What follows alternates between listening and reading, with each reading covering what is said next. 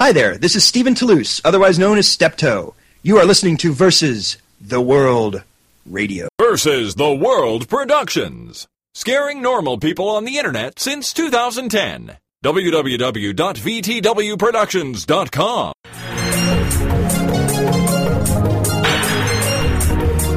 The following presentation is licensed under the Creative Commons Attribution Share-alike Non-Commercial License. For more information on Creative Commons licensing, please visit www.creativecommons.org.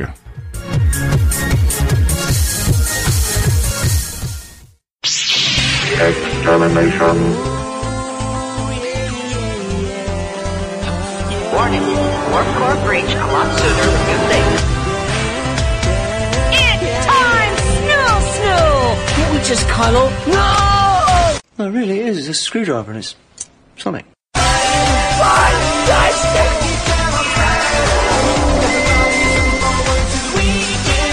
Don't make me angry. You wouldn't like me when I'm angry.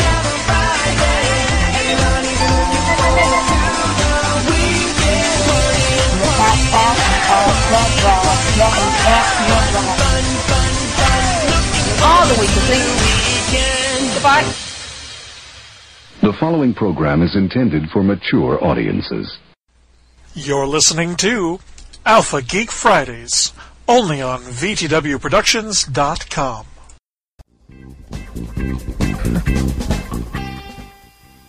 Hello and welcome to a new edition of Alpha Geek Fridays.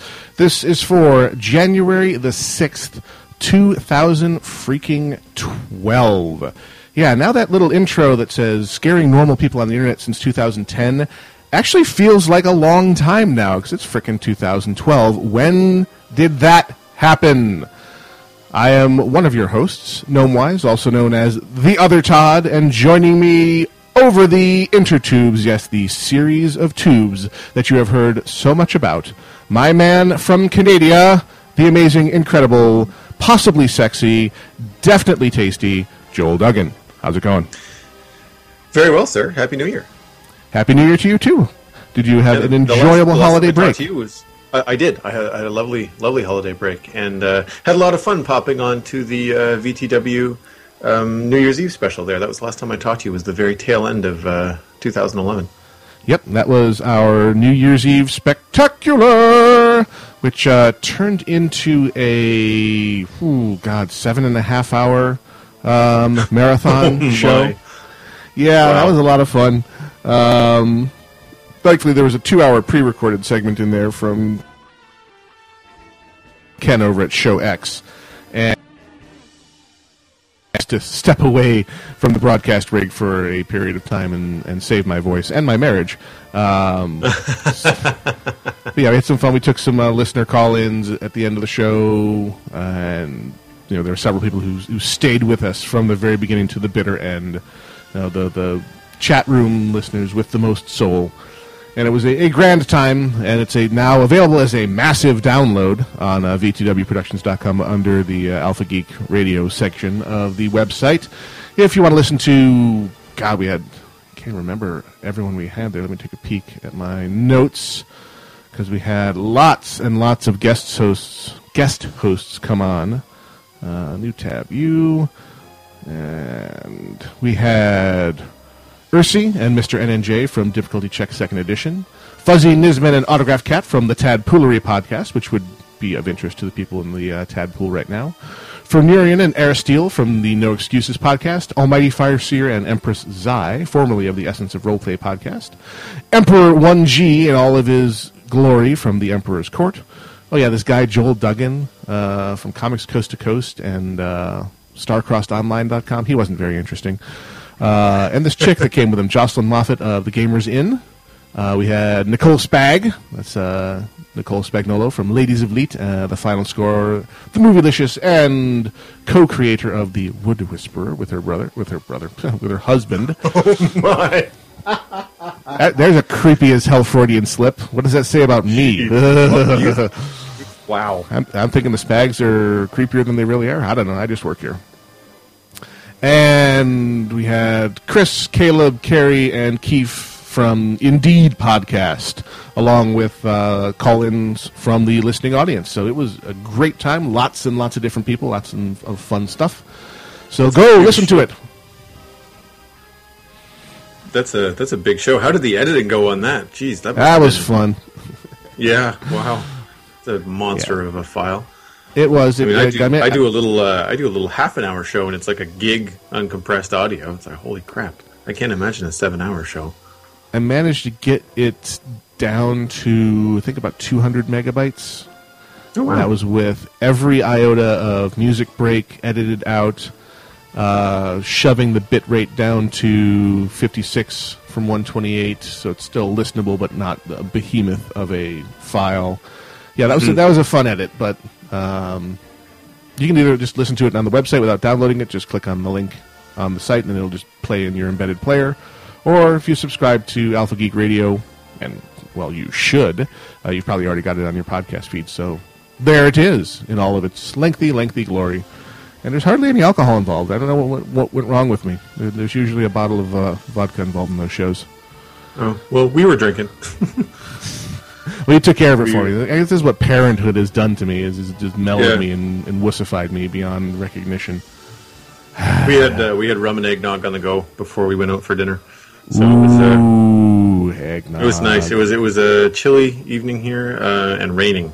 So we needed to kind of get in a festive spirit because the rain was coming down sideways in Halifax on New Year's Eve, and it was kind of a problem. So we picked up some umbrellas and just tried to just, relax and realize, well, it is what it is. It could have been worse. It could have been snow. If it had been snow, it would have been a really messy evening and probably some car accidents and stuff like that for people that were out and about. So at least it wasn't snow, because there would have been probably 2 feet of snow had it all been coming down with the white stuff. But that was good. It was a good evening. And did you podcast right up until midnight? No, didn't go that far. We basically went until we ran out of material and didn't want to force it. So it was a good 4 or 5 hours before midnight before we gave up when we called it a night. So there was never really the intention to take it directly to midnight local time. So the feeling was, hey, it's New Year's somewhere, so Happy New Year, and called it a night, and didn't want to drag it out for just the sake of making a long show. Right on. My co-host Laura Lundquist on the Dating Digital podcast, she went out to Vancouver for New Year's, and she was celebrating New Year's across Canada all evening because she was in the last time zone, so she was able to do once an hour, starting with Atlantic Canada, and half an hour ahead of that in Newfoundland. So it was first time she ever got to do that. I haven't had a chance to catch up with her since, but I'm sure it was a lot of fun. Yeah, it was one of those fun things you can do when you're younger and don't have kids. But I'm not bitter or anything. No, not at all. Arch Nemesis has not, completely torqued your social life. Not in the least. But next week's going to be interesting for me because I take a break from the whole real life thing. Going off Monday afternoon, it looks like now. Because unexpectedly, I'm suddenly driving my co-hosts who were originally going to fly, and now are suddenly, hey, he called me last night. Can we carpool with you? Because the flights we thought we were going to get don't leave at exactly the right time, so they're going to drive up with me Monday, and then they'll fly back later. So what had been a road trip is now turning into a carpooling road trip, which is not a big deal. And then basically Tuesday through Friday, covering the 2012 Consumer Electronics Show in Las going Vegas, to CES? Oh, hells yes. We go as often as we can. Yeah. Oh, that's awesome. Is that like with your work officially, or is that with VTW? I mean, we're going as a VTW team, but the way we get the passes is through my company. So I run my own IT support company, and so I qualify for the free badges if you enroll early enough. So I get badges for the team, and we go and then we do radio shows about what we've seen each day. Speaking of which, if you are a regular listener of this little show you may have heard of called The Morning Stream, tune in at the very least on Tuesday. They'll be calling me in to talk about Consumer Electronics Show, and then since that it's likely going to be the first of 2 or 3 call-ins, just because when I call in on Tuesday, I won't have been to the show yet. So we'll be talking about what we are expecting to see, and then I should call in later in the week to tell them what I actually have seen, so to spread a little of the Consumer Electronics Show coverage joy Scott's direction. So listen to the morning stream on the Frog Pants Network, www.frogpants.com. Pluggity plug, Mick Plugster. Yeah, so what are you looking forward to at CES? Do you have anything that's on your radar? Surprisingly, not. I've actually been trying to think of what is likely going to be the big thing this year. Because last year, it was tablet, and 3D. So they were talking about here's the flood of iPad killers and the new tablet space. And also here's the various technologies for 3D television, glasses, active glasses, passive glasses, no glasses, none of which really emerged as any kind of large force in the consumer electronics industry in the resultant year. Really not until the end of 2011 when Kindle Fire and the Nook tablet came on the scene did the tablet segment really heat up, and neither of those products was even hinted at during CES 2011. Every single one of the tablets we did see at CES last year really went nowhere in the big scheme of things. None of them was really a challenge to the iPad, and really, the Kindle Fire and the Nook tablet aren't a challenge to the iPad either. They appeal to a very different market segment. I want a tablet, but I don't want to spend a minimum of $500, so you can get a nice 7-inch tablet for $250. No camera, but you can do the basic tablet things that make tablets useful and fun. But on the heels of really an underwhelming last year, I'm kind of curious what they're going to serve up to us this year. Is it going to be, no, really, here are the tablets that are going to challenge the iPad, and here are the 3D TVs that we think will really take over this time. Honest, we really mean it this time. So I can't think of any killer app. There's always the rumor and talk of Apple's going to do a television. That's a year or two out, if it is even a realistic rumor. We'll talk about this a lot more, I think, in the third segment, assuming, we could try not to put the curse on it, but Mr. Tom Merritt from This Week in Technology, Tech News Today, Sword and Laser Podcast, many, many other professional netcasting endeavors will be joining us for our third half of the show today. And he is also preparing, going to professionally cover, as a journalist, Consumer Electronics Show next week. So we can bounce around these ideas some more once we've got him on the line. Looking forward to talking to him. Yeah, that's it's kind of like a little reunion from the Forecast show. Which is actually, that's where Joel and I originally met, or air quotes met, or internet met. Well, it's close enough, Yeah, this is true. We e-met on an episode of Forecast over on the Twit Network. What? E-met. I love it. That's great. I'm totally using that. At least I didn't say e-grope. But anyway. No, none of that. Stop talking. That's going into comic right now. Excellent. The not the e-grope. There's no I'll give you the address to send the royalty check to later. The royalty check is about 10 cents, by the way. I'll take it. 10 cents Canadian. So that's actually worth about 12 cents US these days, because your dollar is valued above ours for the first time in living memory. So yes, Mr. Scott Johnson had invited us both to appear on the show that he co-hosts with Tom Merritt, and that's the Forecast Show. The trends of the future, what we think is coming, where we think the world is going, and the rest is history. Yeah, that was a fun show, and then I'm curious to see.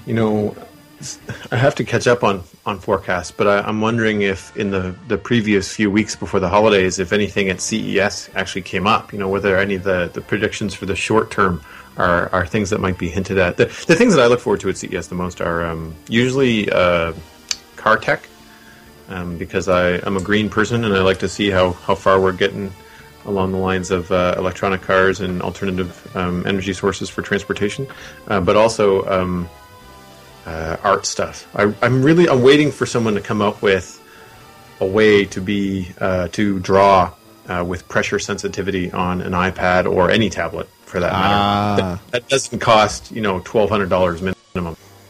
Right. That's my big thing. Actually, I was talking with Peyton Francis the other day, a good friend of mine, and he was messing around with, see if I can get this right. I think it was an Asus tablet computer. It was like $1,200, and that was the case. It was like just it's like as robust as a computer, but in a tablet form. Yep, so that's it's kind not of the tablet. Asus thing is their approach is everyone's waiting for what they call the Transformer Prime, which is their latest edition of that, and looks to be super sexy. Yeah. Well, this one that he had, I don't remember the model number, unfortunately. I'll probably get him to talk about it on the Citadel Cafe next week, but it just didn't hold up. Like, he has an old tablet PC, like a laptop that folds around and folds flat so he can draw on it. And it's old. Like, it's 2 or 3 years old. And that technology back then wasn't great. It wasn't bad, but it was still functional. And that old laptop still performed better. The two of us were sitting around the TV over the holidays, wrapping presents and doing some sketching and testing out these things. And the Asus one just did not hold up to the 2 or 3 year old tablet PC. So I'm curious to see what might come out. I really want to see something like, even if it was an attachment, like if I would buy an iPad if I could afford one for any number of reasons. I mean, reading and surfing the net and all that kind of stuff. But even if there was like a USB or an attachment that was made for it that you could just plug into the bottom and then it would just allow pressure sensitivity somehow. Like, I'm not sure how that would actually work, but like I would be on board. Like, that would be a must-have for me. You know, if I could sit in a cafe and sketch digitally with pressure, that would be fantastic. So something along these lines. That felt good! You know, because I always got to have an excuse to get a drop-in in there, because, you know, it's not a show until there's a drop-in. Yes, agreed. And yeah, it would feel really good. But yeah, well, actually, with CES, with your free passes, do you guys get gifts cards? Like, do you get to pick up cool stuff? They don't really do the prearranged swag bag per se. However, you will accumulate a ridiculous amount of handouts and things from individual booths. So right, okay. You do get these enormous bags, empty bags, and as you cruise around, you accumulate all kinds of stuff. Now, it's not quite as fun as the kind of stuff you get from, say, a Comic-Con or from BlizzCon, where they actually have the pre-prepared swag bag where you have paid for and receive goodies as part of your membership. But there's no shortage of fun little samples and documentation of stuff to come. I mean, the breadth of stuff at CES is incredible. I mean, they occupy and overflow out of the Las Vegas Convention Center, which is an enormous facility. And they fill it, and they move, and they also take over adjacent hotels. So the scale of this thing is incredible. You have everything from the huge vendors. You have the automobile vendors. You have Ford there, all the guys showing off their electronics portions of their vehicles. Microsoft's last year, this year. So you have all the big boys, and you have down to what is probably a tiny little office in an industrial park in Taiwan. They will have a little booth in a smaller section, and they manufacture third-string cases and carrying fobs for older generation iPhones. And that's all they do. And they've got their little display of just their product line, and guys who manufacture special screws. I mean, stuff down to that microscopic level of the industry. And you literally are talking to the guy from Taiwan who's part of the three-man business or whatever that makes this one little widget. So you can go all the way from the big boys talking about grand plans and huge 10,000-foot view of the industry to come, down to guys who make fasteners and everything in between, if you've got the time to go find them. Yeah, I mean, you can see it all. It's exhausting because it's a massive sensory overload.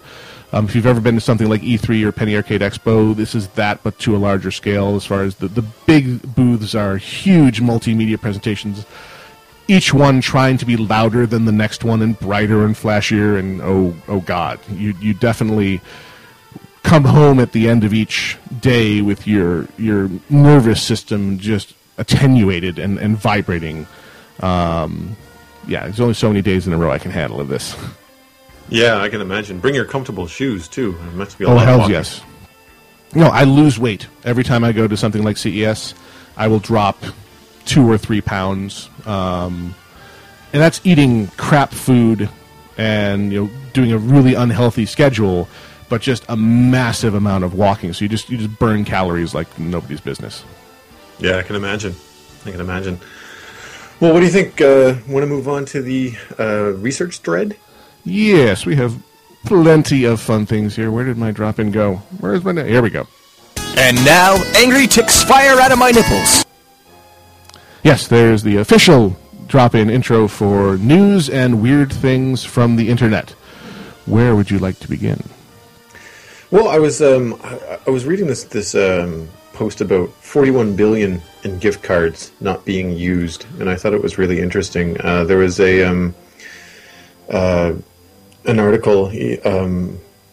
Even today, I noticed a post on Kijiji. I was looking for some stuff here in town, and a guy was selling his $15 iTunes cards, probably things he got for Christmas, and maybe he's not an iTunes user or whatever, and he was trying to sell them online. And I since have lost... when I rebooted, I lost all of my pre-opened shows. Well, I can read the intro for you. This is off of NPR.org, and it's titled, Lost Money. $41 billion in gift cards have not been redeemed since 2005. You may have been given 1, 2, or 3. You may have gotten 1, 2, or 3 gift cards. Now you may be wondering what to do with them. More on that in a moment. Since 2005, they say almost $41 billion worth of money in the gift cards has gone unclaimed. Holy crap. Unclaimed, but I'm assuming purchased.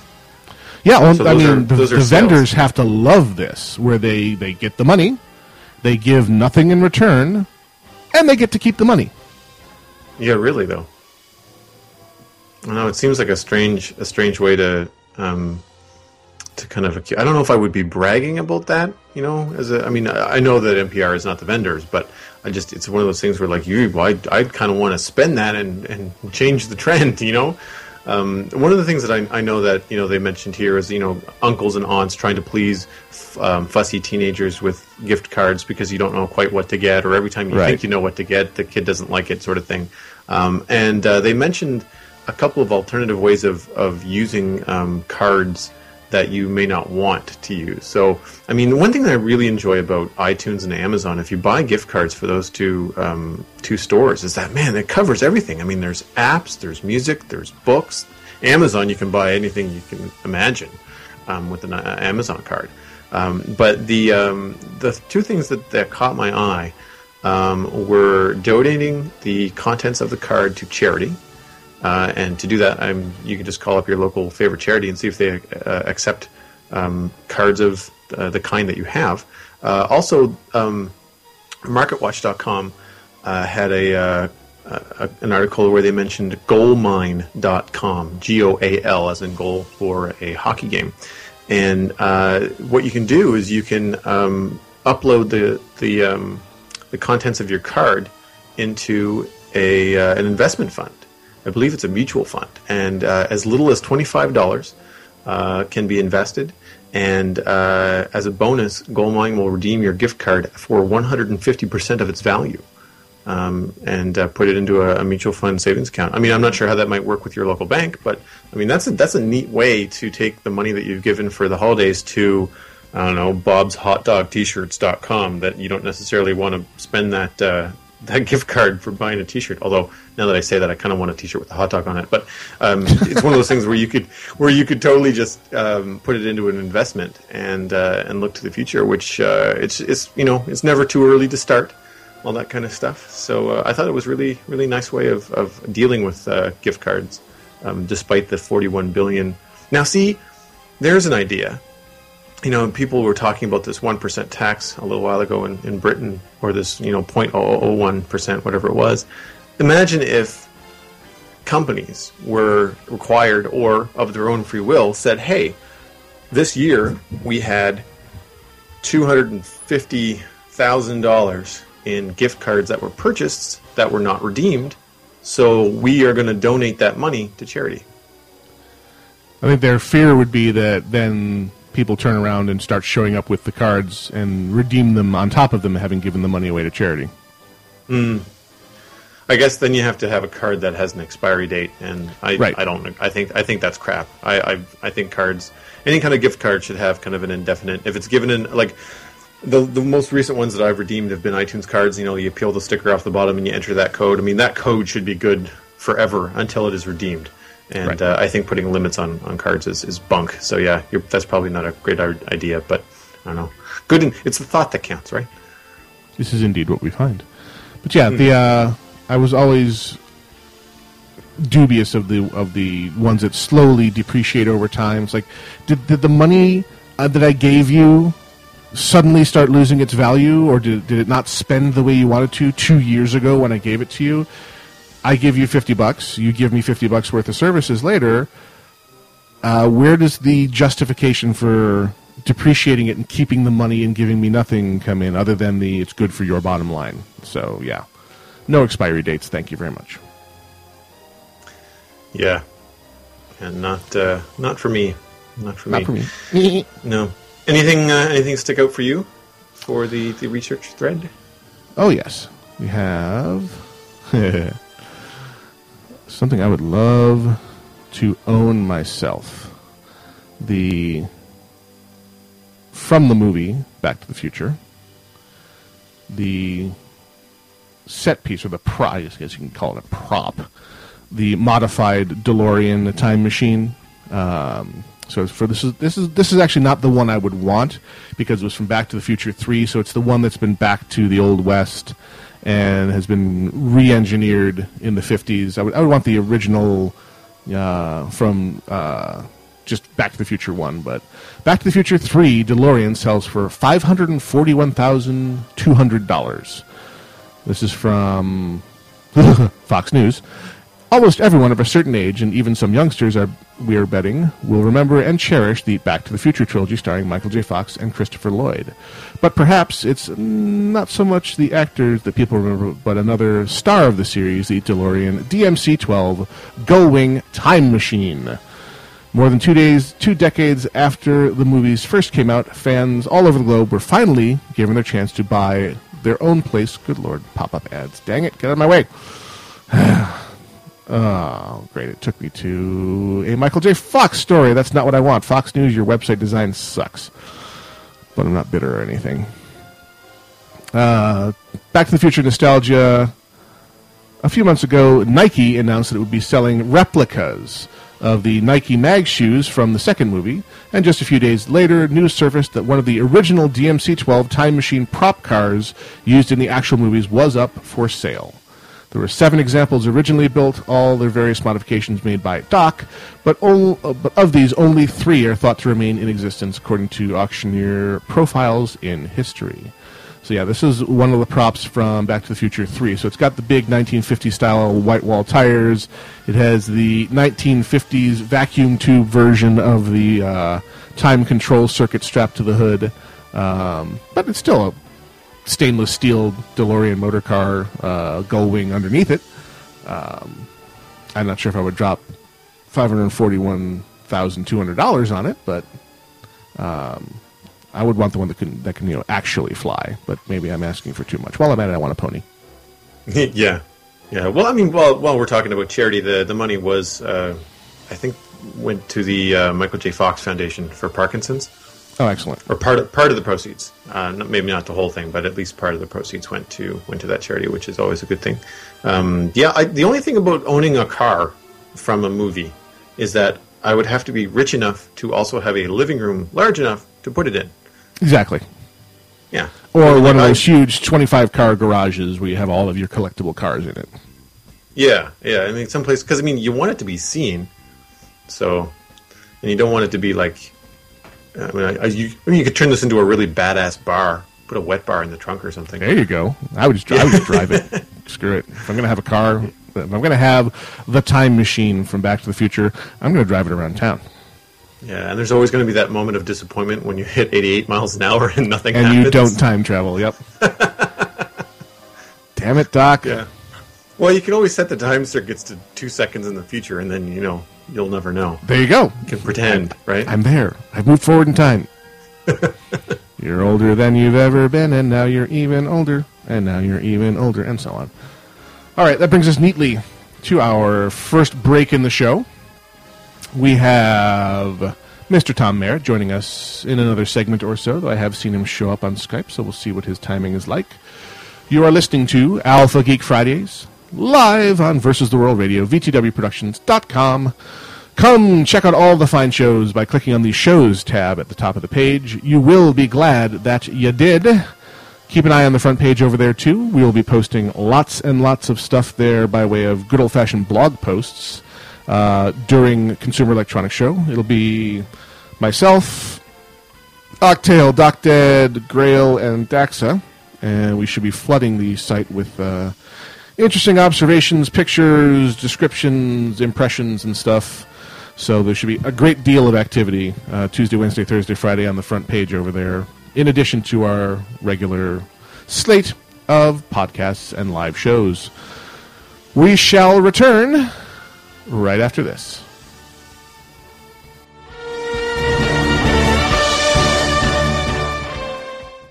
Versus the World Productions.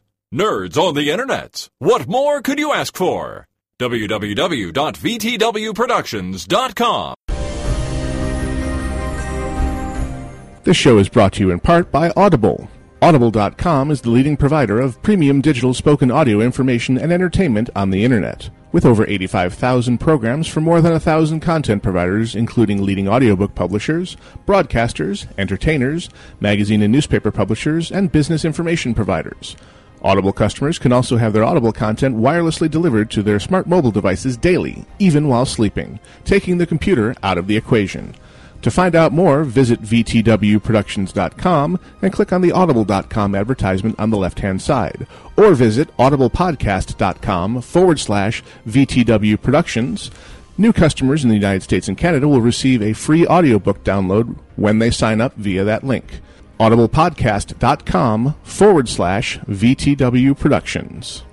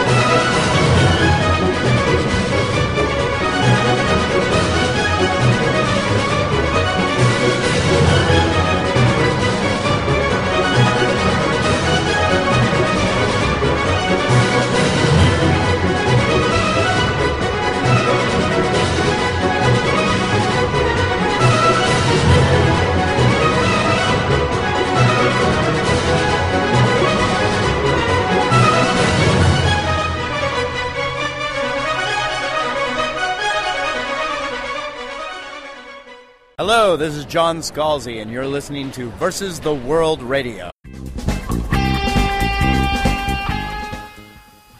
Alpha Geek Fridays continues live on Versus the World Radio, VTWProductions.com. And I've just seen Mr. Tom Marich sign on to Skype, so that bodes well that he will not be pulling a Terpster on us. But we're not bitter about that at all, are we, Joel? Not at all. I like that we're calling it pulling a Terpster, though. But of course, he will forever be enshrined in the annals of this show as that guy who didn't turn up. Yeah, we'll have to line him up for another show. Oh, that's my plan, and we'll make sure we have a backup guest that time, and everything will be fine. Nice. I'm sorry, did I say that out loud? Yeah. We'll have to make sure it's a really appropriate backup guest, someone that's a very good friend of his that could make fun of him repeatedly. Oh, I may be able to. I've been talking to Total Biscuit, who is... We all used to do stuff together. He does netcasting of esports, things like StarCraft 2.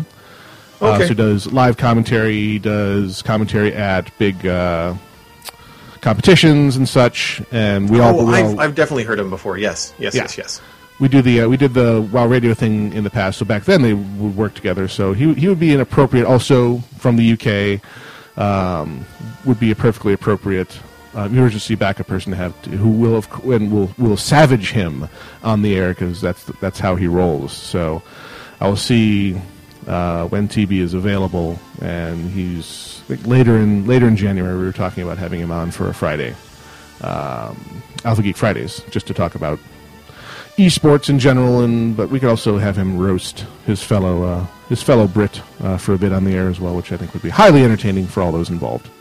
Yeah, I'd love to talk esports with him, because I've actually been watching a fair bit of StarCraft 2 on my Apple TV that I picked up for Christmas from my dad, which was a fantastic gift. And it depends on what caster you're watching on YouTube.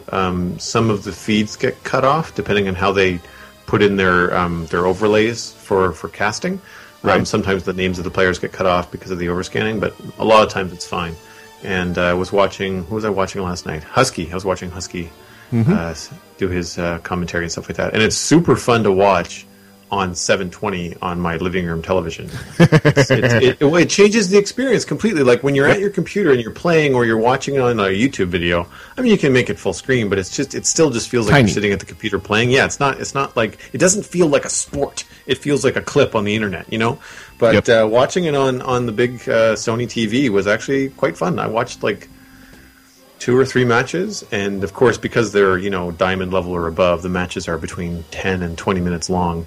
Tops. I think I might have watched one that was 25 because it was a funny match, and that's why he was streaming it. But it's great because you can watch 2 or 3 episodes inside of an hour, and there's no commercials, and it's pretty entertaining for me. I don't have a lot of time to play StarCraft 2 right now, but I used to, and I haven't really taken a huge plunge into watching esports, but I can see the draw. I can see how those that are so into it are so passionate about it, because there's it's a lot of fun to be had, especially if you have a shoutcaster like Husky, who has a really funny, sarcastic personality. And there's this one game where I can't remember this guy's name. Big Bad somebody was pulling all these cheese moves, and Husky was cutting him a new one, and it was so funny.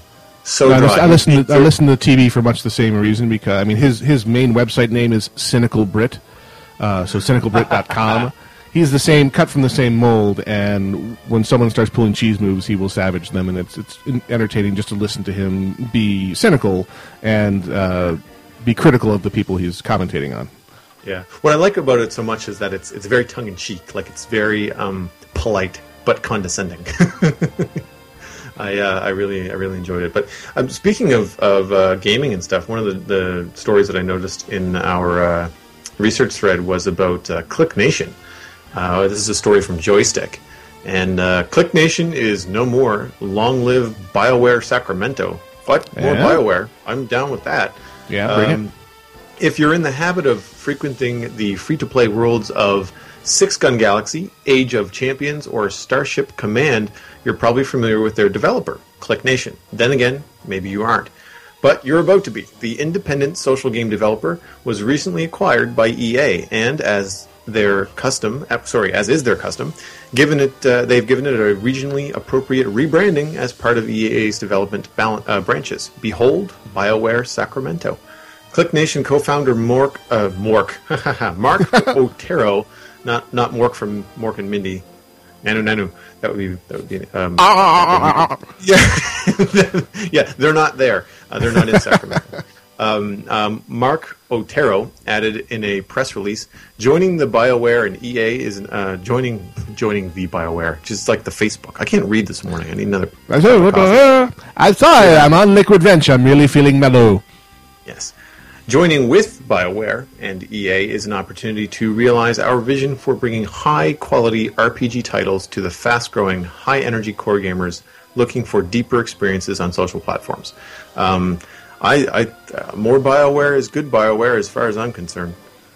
Yeah, but the whole contradiction in terms there of looking for deeper experiences on social platforms. That's not where I look for my deeper, better gameplay. In fact, I steer away like the plague from any kind of social network-based gaming. Just I perceive them as being the great corrupter and everything that's wrong with casual gaming.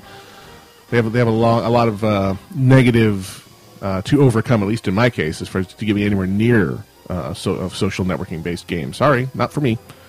Now, do you think social networking-based games in the hands of BioWare would be more engaging? Yeah, I would be a heck of a lot more likely to give it a try with their name on it than I would anything else. I mean, I look at I look at anything embedded in a web browser on a social media site, and my brain immediately goes to Zynga and Farmville, and then I throw up a little in the back of my mouth, and I'm done. Yeah, I know what you mean. Yeah, and I mean, I'm gonna lose some geek cred here, but correct me if I'm wrong. BioWare is one of the companies behind Star Wars: The Old Republic, correct?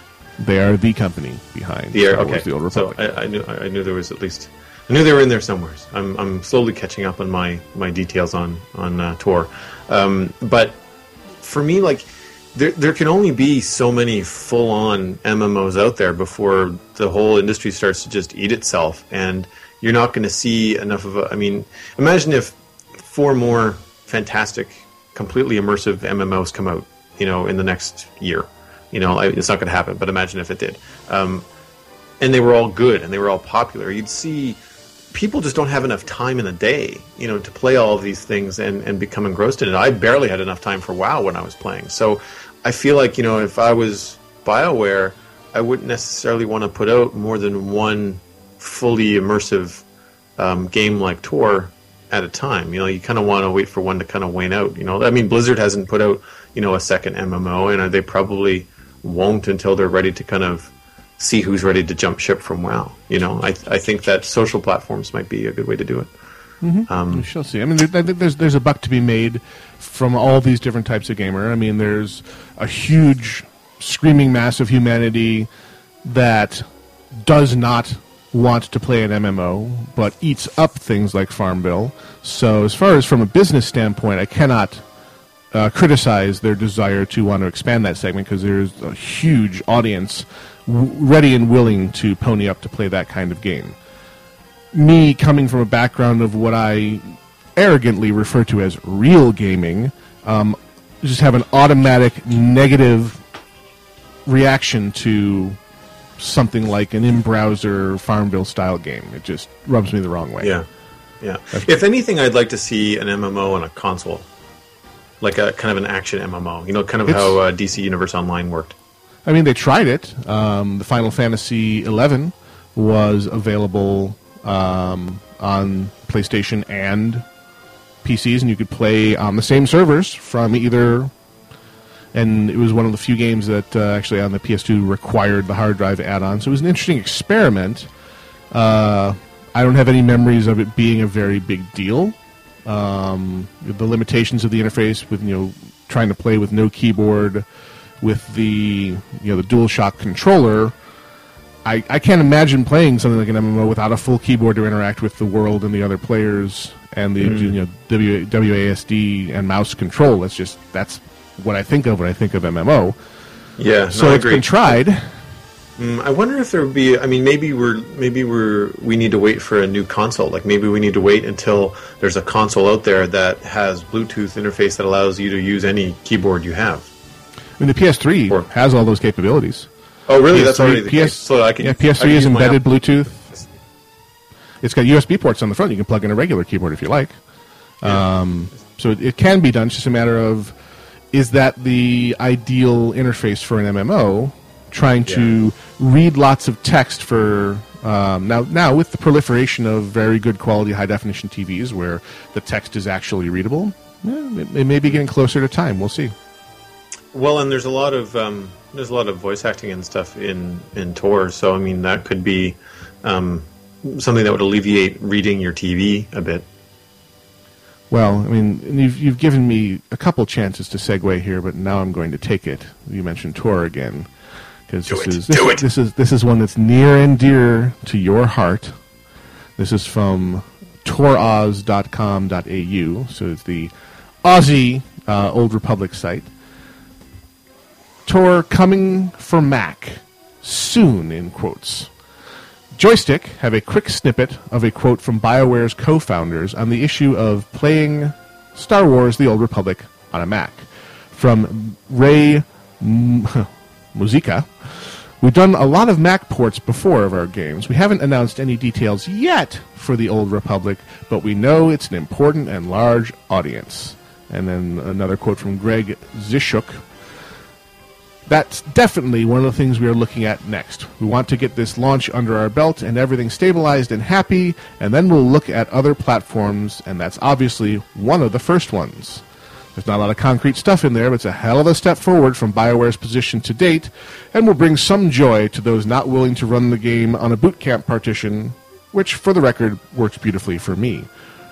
Looking forward to a Mac port of the game? Joel? Yes. So what stops you from wanting to do just a boot camp? You know, make your machine dual boot Windows and Lion? My little MacBook that could is from June of 2009. Oh, never mind. And I would have to run things so low graphically, and I have a small hard drive. It's only 250 gigs, so I have to. I already have to partition it to have both Lion and Snow Leopard running. I have some client software and some work that I do for toy design that requires Snow Leopard. So unfortunately, yet another partition on my machine is just not in the cards. So I'm very excited to hear that there might possibly be a Mac port or a Mac client for Tor. However, I am incredibly disappointed that they didn't launch with it, because I mean they would have so many additional people on there. I mean, I know that most of the big numbers from Apple come from iPad and iPhone and all that kind of stuff, but I mean, if you look at their Mac sales and the Macs that are capable of running Tor, I'm sure that there are millions of people out there that would be potentially, maybe not millions, but a lot. Well, you look no further than World of Warcraft. I mean, Blizzard has done a spectacular job at launch for pretty much all their products now. You know, the Mac version ships alongside and has feature parity with the PC version. It's the same game, and the updates, you know, they make a very, very big point of it. There's an update for the PC version, there's an update for the Mac version, and they remain the same. They operate just fine, so you can play StarCraft 2 against each other. You will be able to play Diablo 3 against each other. WoW, obviously, you play on the same servers. My concern with the Mac port for Tor is that they might go down the road that Sony Online Entertainment went down, where years after they had created EverQuest, they made a Mac version of EverQuest, and it was not server compatible with the existing copies. So they had servers where the Mac people could play together, and they couldn't interact with the PC users. Oh, so I don't think they'll make that mistake. I hope not. No, one would hope, but yeah, there's stupid people everywhere. But I feel like BioWare is probably savvy enough that they won't do that. Because I mean, alienating a group like that would just be. I mean, you kill it as soon as you launched it. You know, like as soon as people find that out, they won't buy it. You know, I will play on a Mac with a PC version before I play on a Mac version that is server restricted. I mean, screw that noise. Yeah. this is indeed what we find. So yeah, here's hoping that port comes sooner rather than later. I'm hoping it's one of those things where they are... I mean, you look at what Apple did themselves, where when OS X was created, they secretly were developing the Intel version of the OS in the back room, and every time they released an update for the PowerPC version, they internally created a matching version of the Intel version. So when they actually got to the point where they were ready to roll out their Intel hardware, surprise to the world, they had completely, I won't say bug-free, but all the troubleshooting had already been done on the OS, and they had a completely feature-identical version and application-identical version of OS X that ran undetectably differently, actually ran better on the Intel hardware than the corresponding PowerPC hardware, and it was a beautiful, seamless, no hiccups translation from PowerPC hardware to Intel hardware. I'm hoping that BioWare has actually been developing the Mac version right alongside the PC version and are just working out the final kinks before rolling out, because they use the term, oh yeah, we port our stuff all the time. Now, porting stuff, I mean, if you've ever played a port, it's invariably screwy in some way, clunky, the graphics are strange, just because they're using tools to try and simplify translating from one platform to another instead of purpose building it and just sharing resources, so they share the same graphics files, but the underlying engine is actually different on the two different platforms.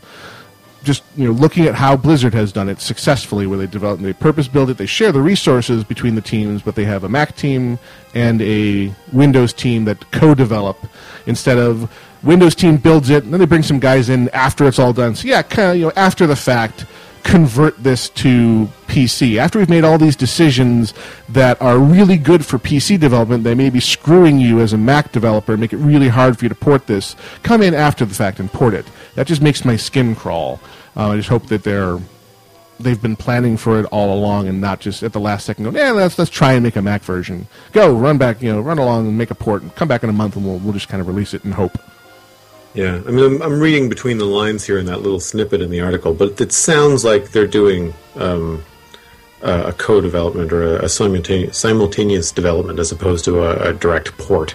I hope so. That might end. Yeah, I would. I don't know. If a couple of Friday morning podcasters can think of it, one would think that a giant video game company would also think, that would probably be bad. We shouldn't do that. Well, it's bad if we also may not know the bigger picture. I mean, I can talk about writing code all day long. I can't code my way out of a damp paper bag. So I don't know what it really takes to be a software developer. So I can armchair quarterback all day long, but I can't really speak authoritatively about any of this stuff. I'm curious to see how many other BioWare titles are on Mac platforms. I think that I imagine there's at least a few people that have BioWare titles on Mac.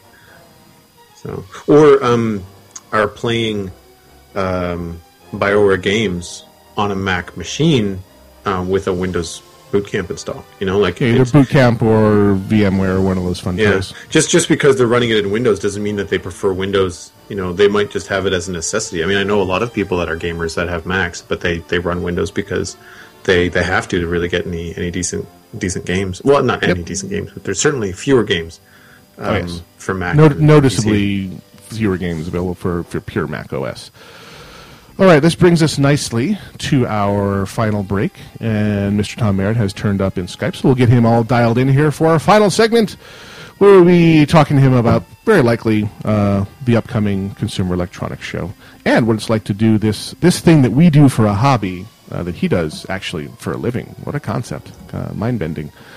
You are listening to Alpha Geek Fridays, live on Versus the World Radio, VTWProductions.com.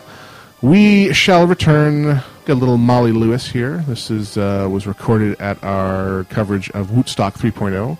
This is her doing I Pity the Fool. We shall return after this.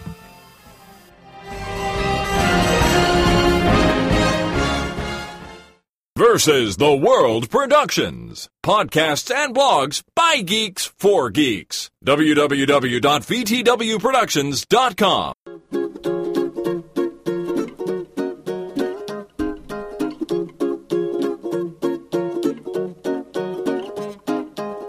I used to get upset over giant paper cuts and math equations. Nothing stuck in my craw more than dogfights and shopping malls and tax evasion and sexist tabloid culture and Brangelina and paparazzi and Proposition 8 and discrimination and neo-Nazis. But anymore these things don't seem to bother me. Ever since I started hanging out with Mr. T, he told me to stay out of drugs and drink my milk and treat my mother right. And I pity the fool who disagrees.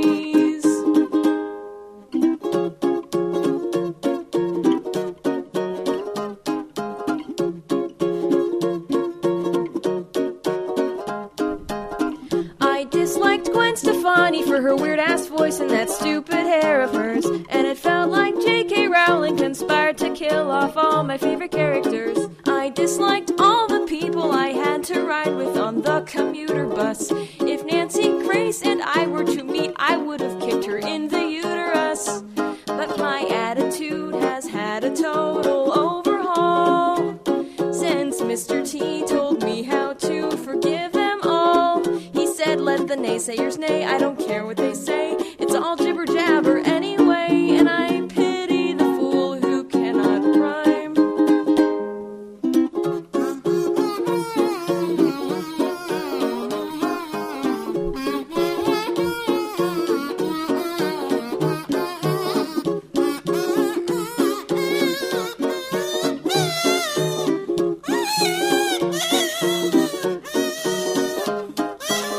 He said I must go on, gotta help more kids and gotta spread my knowledge. I said, T, please don't go. He said, hold it, kid. You're old and you're in college. He said, you know all that I know. I can't teach you nothing. I swear it's true. Go out and live your life because there's so much goodness in the world for you.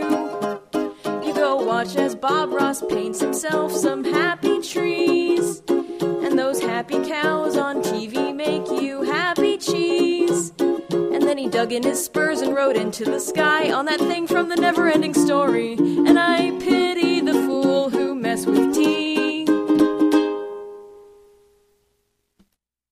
What you talking about, fool? I don't remember none of that. Hi, this is Scott Johnson, artist of Extra Life at myextralife.com. And you're listening to Versus the World Radio.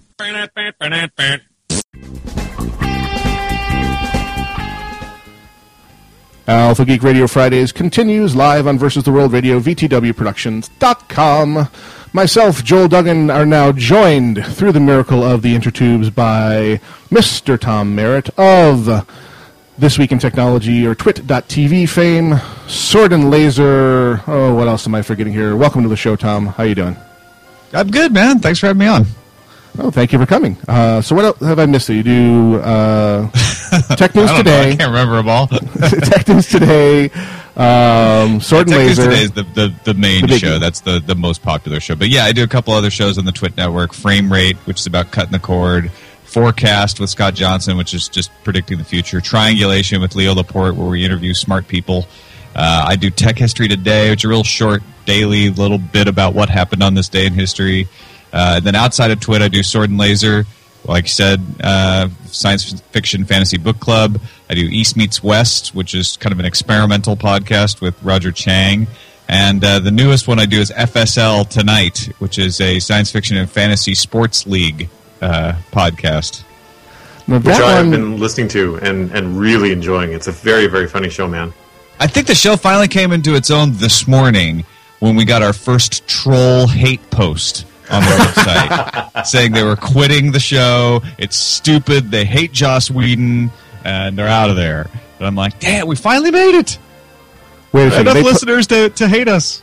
They posted the words, I hate Joss Whedon on the internet? Yeah, I know. It's like, oh, you're winning friends, buddy. There's a house is going to fall on them now. I mean, yeah. you just don't do that. Yeah, it's the first troll with trolls. There you go. Yeah. Comes with his own Joss Whedon Defender trolls, following him around everywhere.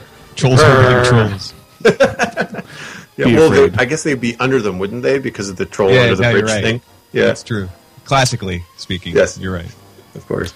So with all the podcasts that you do, Tom, do you ever run into like professional conflict and have to like turn down shows because they overlap content or because of your pre-existing stuff with Twit?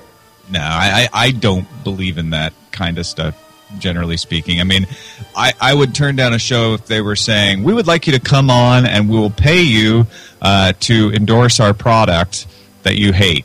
That's the only kind of thing I would turn down. I'll go on any of CNET's tech shows or any of the Verge or Gadget or pretty much anything because I like my boss, Leo, believe in co-opetition. I think it's always good for everybody when you help each other out, even if you're doing, pretty much the same thing. I mean, Leo would come on Buzz Out Loud all the time when I was at CNET, and we'd come on Twit, and it was good for everybody. So I don't see that as a big problem. And Tech News Today is probably the only show I do that really has a lot of overlap with other shows. There's not a lot of other people doing science fiction, fantasy, sports league podcasts.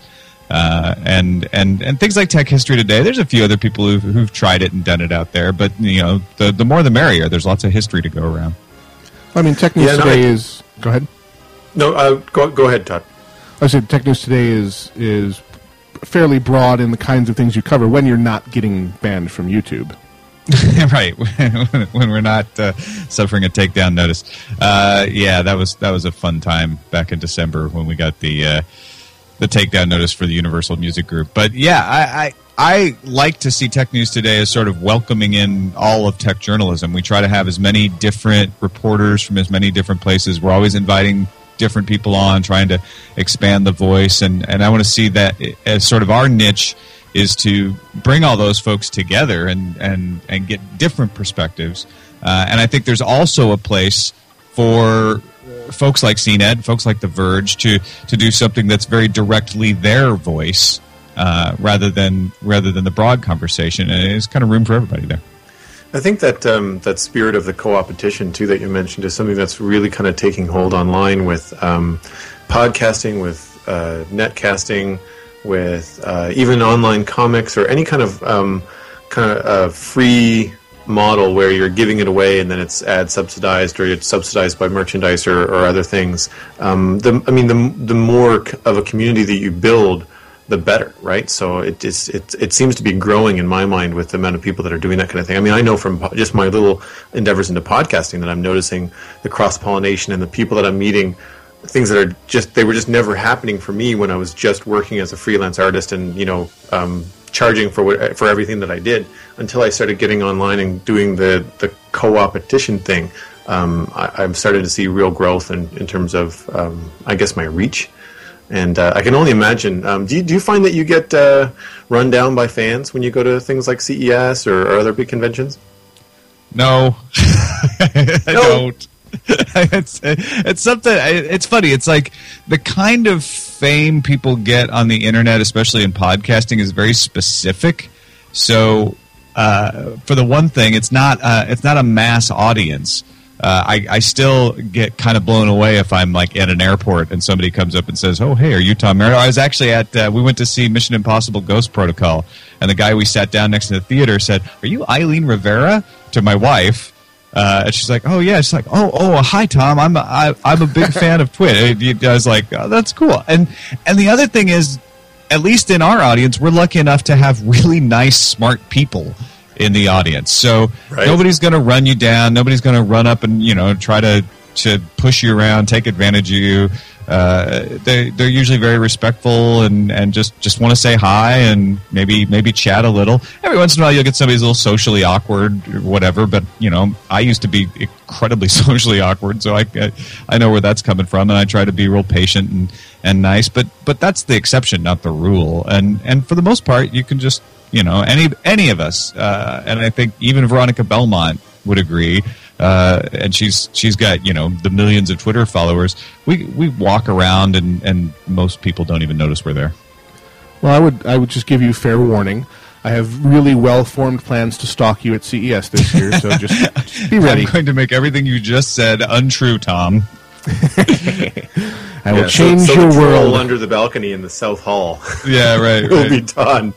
That would be me. Well, no, CES is definitely a place, especially around the stage, where you get a lot of people coming together. But I feel bad because here I am on this stage, and there's a bunch of people showing up, and they want to say hi, and I'm prepping for Tech News Today, and anybody who's worked with me at either CNET or Twit knows, in that hour or two before Tech News Today, before the show, I am focused. I am digging into those stories. I'm trying to make sure we don't get facts wrong. I'm trying to make sure I understand the story, that I know the story behind the story, because we have got the smartest audience in the world, and they are going to hold me to everything, and they're going to correct anything we get wrong.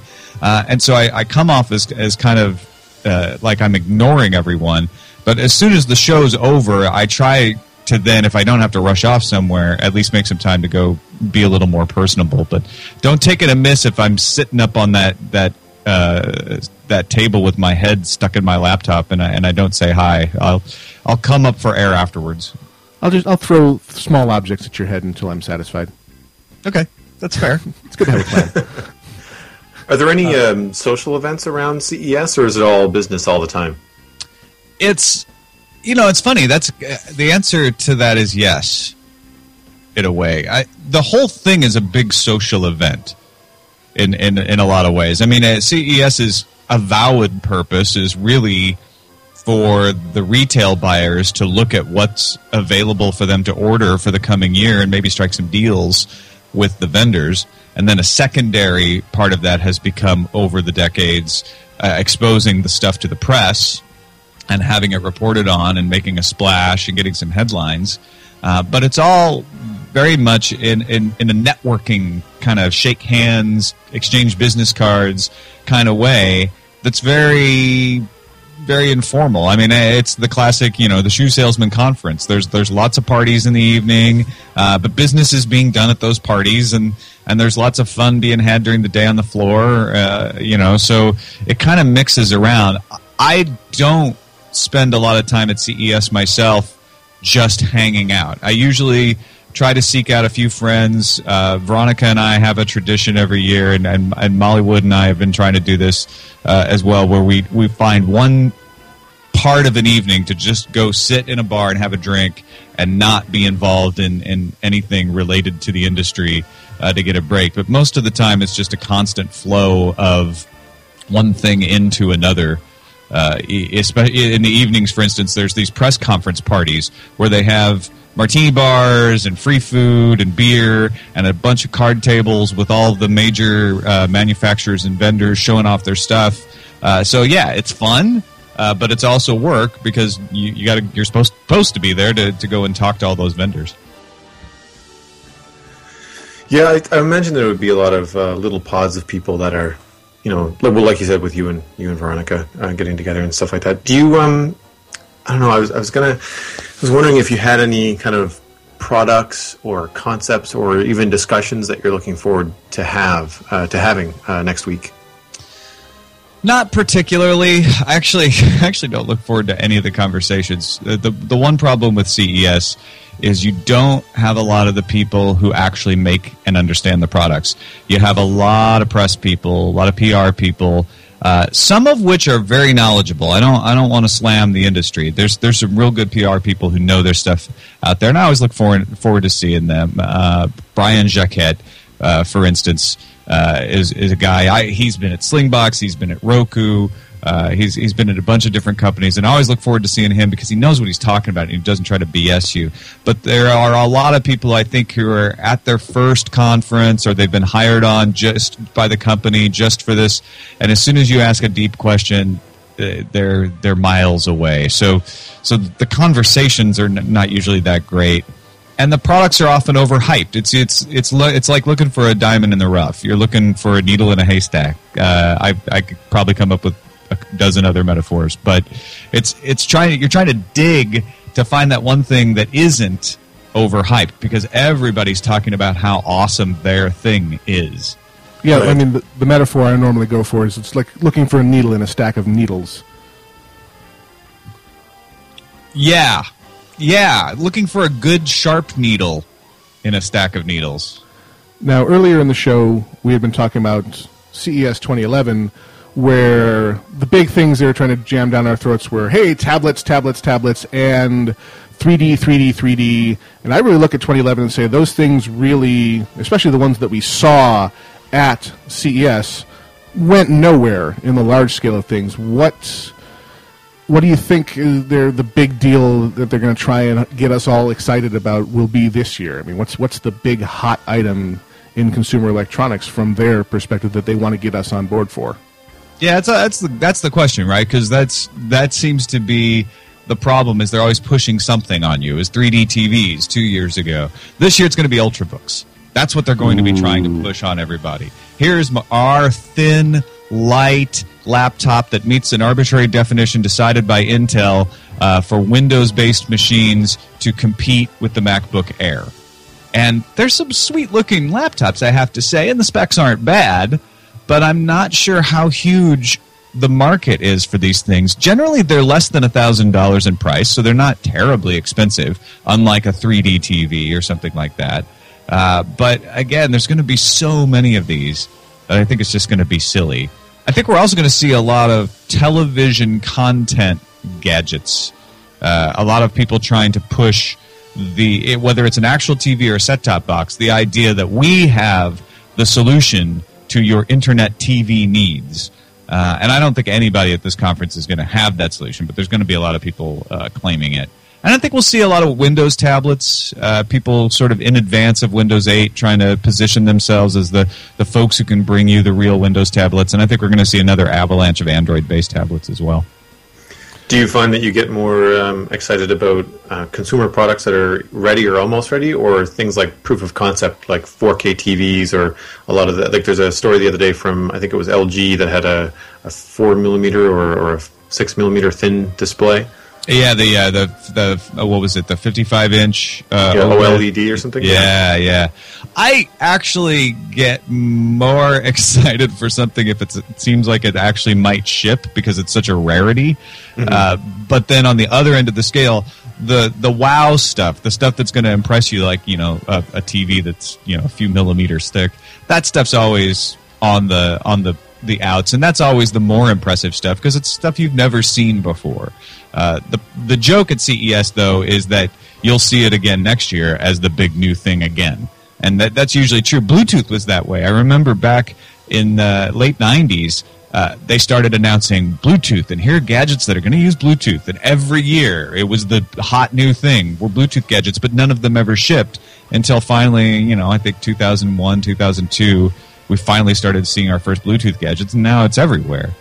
So sometimes that stuff just takes a while to catch on. And I think that OLED's actually a pretty good example of that. I think we'll see OLED displays, OLED displays within a few years, but it seems like every year that's been a thing. In fact, I think it was 2-3 years ago when the 21-inch OLED display was the big hot item on the show floor. And of course those ship, but they're incredibly expensive. It really hasn't caught the marketplace yet. Yeah, there's all kinds of things that do ship, but they don't ship in like, I remember looking at the Motorola Zoom tablet last year and saying, finally, something that will challenge the iPad feature for feature, and then it finally ships with a price point that just made me throw up a little in the back of my throat. It's like, what? Yeah, I predicted that it wouldn't ship, and it did, so. But it shipped at a price that made it a non-story. It's like, you're exactly the same price as the most expensive iPad, and there are no cheaper alternatives. I'm going to go buy my iPad now. There was also the lap dock, the little laptop that you could put your Motorola Atrix in and use it as a laptop, and that also shipped at a crazy price as an accessory and has never caught on either. But that was a big wow item at CES. And going even back a few more years, the HD DVD Blu-ray combo unit was like best of show. I don't think that thing ever shipped. I think HD DVD finally died before it got a chance to get out the door. Yeah, no one cared. It's funny, actually. I was listening to the best of Twit, I think it was the best of TNT, and you guys were talking about HD DVD, and I was completely baffled. And then I realized it was a clip from your April Fool's show. Oh, we got so much heat for that. You got me again. You got me. I was so confused. I was like, wait a minute, why is he talking about HDD? Did I miss something? I was like, I watch TNT all the time. How did I not catch this? And of course I realized, it's a clip from April 1st. Ha, got me again. Son of a gun. Yeah, we decided, first of all, April Fool's Day in technology news is a horrible day now because all everybody does is come up with their fake April Fool's story. So I thought, actually, it would be cool to, instead of just trying to scrape together the few scraps of actual news and cover all of those crazy, funny, so-called funny stories, we would just do a trip back in time, as if we were doing the show 5 years earlier. So we used real stories and analyzed them truthfully, as if it were 2006 instead of 2011. And a lot of people liked it, but there were a section of the audience that were upset that we did that. Closet trolls, all of them. Yeah, maybe. I don't know. I could see where. I think those are the people who didn't realize if we had done a regular show, it wouldn't have been that great that day because there just wasn't a lot of news. Yeah, and Slow News Day plus, the other section of your listening audience, there would be an expectation. Why didn't they do an April Fool's fun thing? And you would have gotten heat. There was no correct answer, so you did what you could. Definition of a troll: you can't do anything right. Damn right. There is no win scenario for you. Troll in the dungeon. Thought you should know. I wanted to ask you some questions. You've been involved with the development of Twit going how far back now? June 1st, 2010 was when I started there. Okay, and you came in your previous life was CNET involved, correct? Yeah, I came to CNET as their editor of user engagement in July 2004 after Tech TV imploded. Yes, the great Tech TV saga, as it were. The This Week in Tech, or Twit.tv, we who do this kind of thing from the hobby standpoints. We've got Versus the World Productions, which is our netcasting hub for hobbyists. Look over at Twit and say, wow, looks like you can do this, what we are doing, but for a living. Now, I look at the amount of work we have to do this, air quotes, for fun, for a hobby, and it must be staggeringly draining to do it. I mean, is it as much work as it appears to be to maintain the level of quality we see coming out of Twit over there? What's your work experience like doing netcasting as your career? Well, it's great, actually, because when I was at CNET, I was doing a lot of podcasting, but the podcasting that I did there started as a side project. It was not my main job, and in fact, at one time I had a boss tell me I needed to stop doing it and focus on my work. So it was great to go to Twit, where doing podcasts was my job. In fact, I think it was the first time in a long time where what I was enjoying most about my job was my main reason for doing my job. When I was at Tech TV, I was doing a website at a television network, so I was always the side priority to the main thing, which was the television shows. And then when I was at CNET, I was doing video and podcasts at a website. So I was, again, doing the side thing from the main purpose of the company. And when I came to Twit, I'm doing what we do, which is shows. So I love it. I enjoy it. It's not hard from that perspective because there's not a single show that I kind of cringe at and say, I wish I didn't have to do this show. In fact, if I ever start feeling that way about a show, it's a sign that it's probably done. But it is a lot of work, especially Tech News Today, trying to make sure that you got the right stories and all that stuff I was talking about earlier, researching and working on the facts. And having Ayaz and Sarah on board helping me with that is a huge help. I could not do it without them. Jason Howell running the board and gathering all the assets and the bytes. I don't know what I'd do without him. There would be no show. But it's still fun, even though it's a lot of work. It's a lot of work that I enjoy doing. So that, usually when you say work, that's the opposite of fun, and that's not the case here.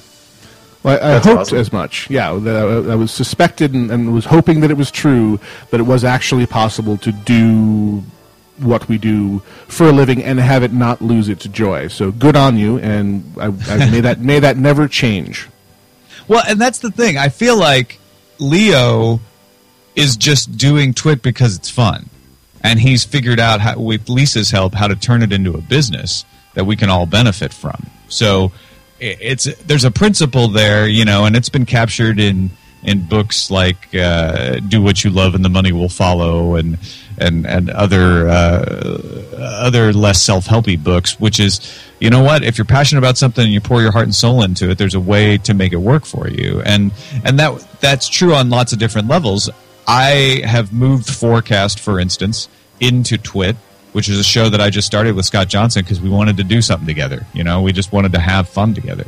And I do Tech News Today because it was the thing that I absolutely love to do. I created the show from the ground up with Molly Wood at CNET as Buzz Out Loud, and so I've just taken my perspective on that and continued with it. And that's true of all the stuff. FSL Tonight was just an odd conversation with Justin Robert Young at DragonCon last year that we decided to run with.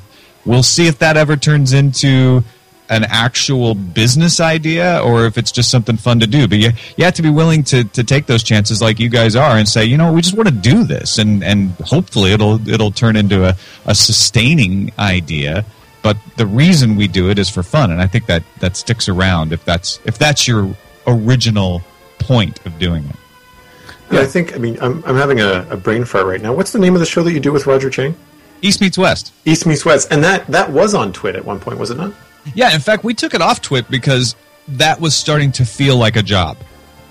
East Meets West was started by Roger and I in 2005 because we were both doing podcasts at our respective jobs. He was at GameSpot at the time, and I was at CNET, and we wanted to do something that wasn't content dictated by the workplace. We wanted to do something where we could just spout off and talk. And so we did that, and we said from the very beginning, we don't need to research topics.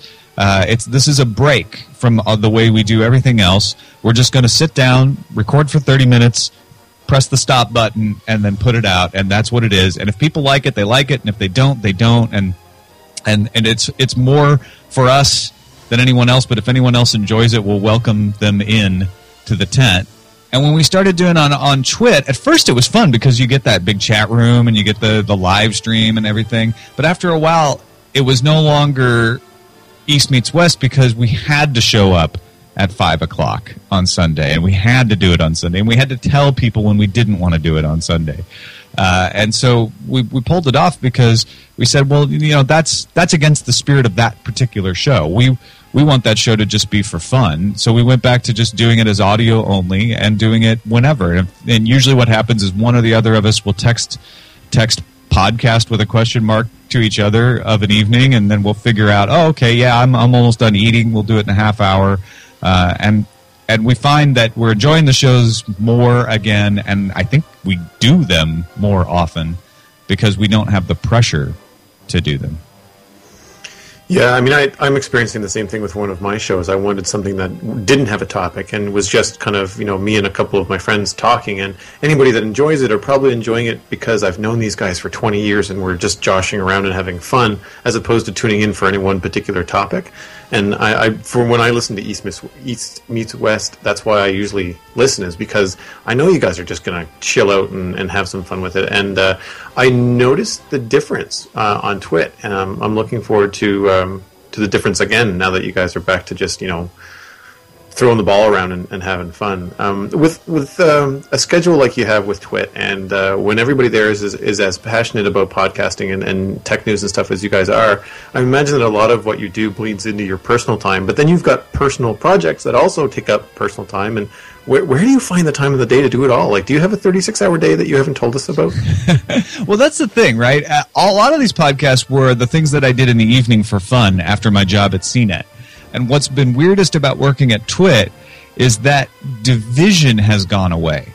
I don't clock in. I don't have anybody saying, well, you need to be at work at 9 a.m. So I spend my morning at home working on looking at stories, reading stories, researching. But it also mixes into, you know, washing up dishes, taking the dog for a walk, going for a jog. It all kind of blends together.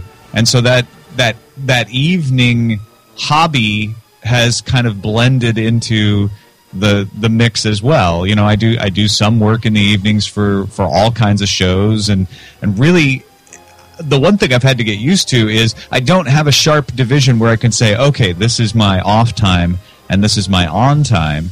And I've had to take a little more of an approach of scheduling myself so that I don't pile up a bunch of things on top of each other and become miserable. But really, you know, other than just basic calendar and task list kind of stuff, I don't have any super secrets. Again, it's just, you know, if I sit down as I did last night and I listen to an episode of FSL Tonight and edit it, make sure that it's sounding smooth and publish it, that's fun. That's not something where I said, okay, I've got to do this, or, you know, drag me in here. It's something I enjoy doing. Awesome. I have a selfish question just before we wrap up. I find what you guys do so intriguing, and I'm trying to find a balance between my interest in podcasting and tech stuff with my artist work and all that kind of stuff. With regards to the fact that you have a journalism degree, I'm sure many other people that you worked with also went to school for journalism, versus a kind of public social education in journalism. Do you have any kind of advice for aspiring contributors to podcasts that they might be able to hone their skills without going back to school and taking kind of formal classes? Yeah, I'm sort of shocked that I actually use my degree, or that it appears to be that I'm using my degree, because when I graduated from journalism, I went to graduate school at UT for a year, and I was working at a bookstore, and I was doing a website, and I was starting a theater company and did some Access Television, and it really didn't look like anything I was headed towards doing was going to take advantage of my journalism degree. I wasn't trying to get a job at a newspaper or at a television news channel, and then it just sort of ended up happening that I got into through computers, through wanting to do computer stuff. I ended up getting into computer journalism and tech journalism.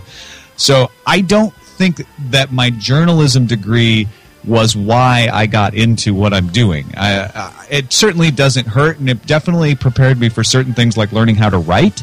But I feel like the thing that helped me the most was doing it. In the late 90s, I had a computer and an internet connection on dial-up, and I started doing a website. And I did it as if it were a real thing. Even though I didn't have any money coming in and there was nobody backing it and nobody knew about it, I actually recruited writers online, and I had them on a schedule, and I would edit their works, and I would publish every week. And I think that, more than anything, prepared me for when I actually went for a job interview at ZDTV, to be able to say, well, yeah, I understand how this works. I've been doing it on my own, and I've been doing it for cheap, so I can try to help you save money and look for, cheap ways of doing things that corporations may not think of. And with podcasting, again, it was the same thing. I was in a big company, and I had a job editing a homepage and writing help articles, and I just started doing it. Molly Wood and I would just go in at first just once a week and sit down and record. And yeah, I had some background in radio and some experience, but we didn't have any background in podcasting because nobody did. So we kind of learned as we went, and we listened to the audience and paid attention to what people like. So my advice to folks, if they're saying, you know what, I want to get into this, is go do it. That's the lovely thing about the internet. You don't have to get a job at a radio station to do radio anymore. Just start doing your show. It's fairly easy if you've got a computer and a microphone. All the rest of the stuff is free. You can download Audacity. You can post your stuff on archive.org, and you can use FeedBurner and a free Blogger account, and boom, you got yourself a podcast. And then the important part after you're doing it is to get better at it. And the way you get better is to get people to listen to it and tell you about it. And if you can get actual listeners that you don't know on the internet to listen to it and start getting into it and give you feedback, listen to them. Well, that was actually a question, since we're picking your brain. You had mentioned earlier when talking about East Meets West of toning it down to we do it when we feel like it, and we don't, we want it to be fun, and we don't want it to have to turn up at a particular time and do it every single time in a regimented sort of way. Over at Versus the World, we'll let pretty much anyone who wants to develop a show develop it, and we'll host it for them. We'll teach them how to do their RSS feeds and give them a forum. But the one requirement we do have, and we think makes a big difference between the seething mass of kind of sort of irregular podcasts and ones that can get decent listenership is we do want people to put out something on a schedule. We don't care what that schedule is. You can say we're going to have one every other week. We'll have it once a month. We'll have it every single week. Just say what your schedule is and then deliver on that schedule, because I think the listeners want to know when to fire up iTunes and download your episode and want it to be there reliably. If it's here, there, and everywhere, I think you're going to lose people because they're never going to know when to expect something from you. Do you think when you're trying to get your very first show going for the first time, I think it's important from the standpoint of the listeners knowing when to expect something from you, and it kind of makes you practice your art every single week or every other week because you say, well, I got to do an episode. I promised I would. Do you think that kind of consistency is important? Yeah, I do think that's important. East Meets West is a horrible example. Do not follow it if you want to be successful. East Meets West is our break from doing the right thing in all of the other podcasts we do. It's kind of a release valve, if you will. If you want to build an audience and you want to get better at something, then you need to be regular about it, and that regularity goes a long way to keeping an audience. If they know, like, okay, even if it's every 2 weeks, even if it's every month, weekly is usually best, though, so they don't forget about you, and they know, okay, on Friday, afternoon, I'm going to get a new episode of whatever it is. That is essential, and like you say, it's essential from a practice standpoint to force yourself to get in front of that mic, even if you're a little nervous about it, and do the show. And usually after the show's over, it won't be as bad as maybe you feared. It's like going to the gym if you're nervous about it. But if you love doing it, you should be looking forward to it a little bit anyway. And so then it's just a matter of scheduling the time and making sure you can do it. And people understand if you've got a conflict one week or whatever, that's fine. But you should try to commit. I absolutely agree. And that will help in building an audience, and it will help in making you better. Something like East Meets West is good to do aside from that, as to have a place to experiment. And that, it sounds like the podcast that you're doing as well is sort of just a fun thing for you to kick around ideas, and ideas will form, and you can play with them there. Then you can pull into your main shows if you want to. Yeah, that's exactly what it is. Yeah, preaching to the choir. I've got a couple different shows going, and this one is actually turning into an amalgam. The one I used to do on the side was called Alpha Geek Interviews, where I would do basically what we're doing now, which was a very self-serving show in that I wanted to talk to cool people, and this was the perfect excuse. And well, that's what the show we do, Triangulation, is exactly the same thing. Yeah, so I mean, I'm absolutely right on board with you there. But it's been interesting that taking the experience I had doing the irregular Alpha Geek Interviews has fed into this now regular every week show we're doing in the form of Alpha Geek Fridays. And the third segment is kind of turning into a miniature Alpha Geek Interviews show accidentally. And it's working really well. So the thing I used to do kind of sort of whenever the heck I felt like it or whenever someone was available is now turning into a regular thing. Oops. Oh, darn. We get to talk to cool people every week. Ben, twist my arm. Oh, darn. And, I'm sorry you got stuck with me this week instead, but you'll get back. Oh, humility is a wonderful thing. We were so looking forward to today, and we really appreciate you taking the time out of your obviously busy schedule to come talk with us on our little podcasting network. And conveniently, that brings us to the end of the show. So, you have been... I know. Well, I mean, we have to make way for this Scott Johansson guy who Sounds comes Swedish. on...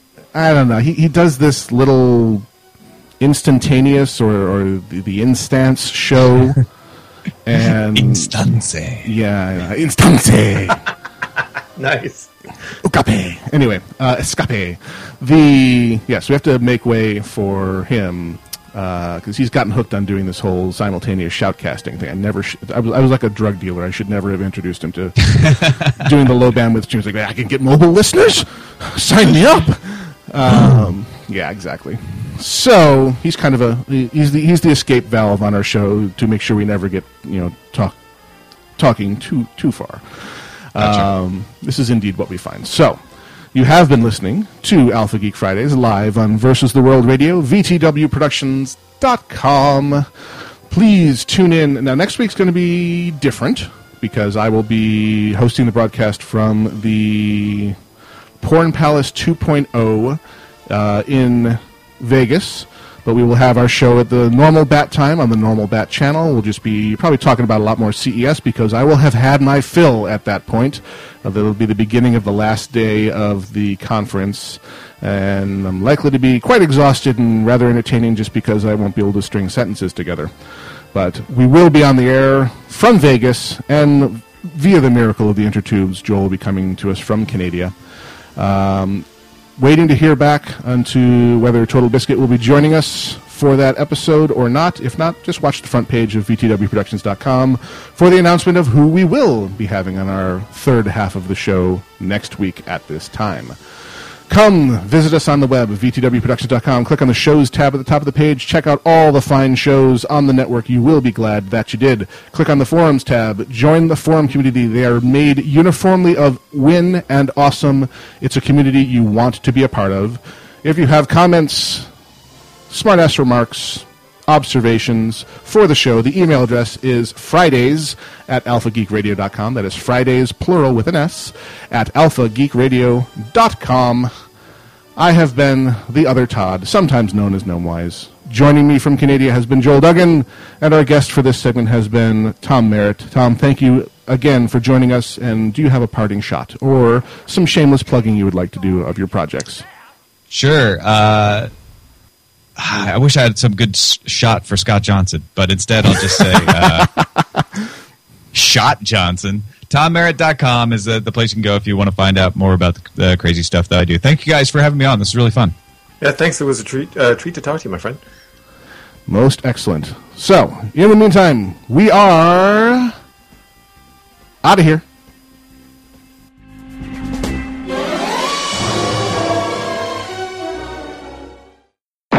We came, we saw, we kicked its ass.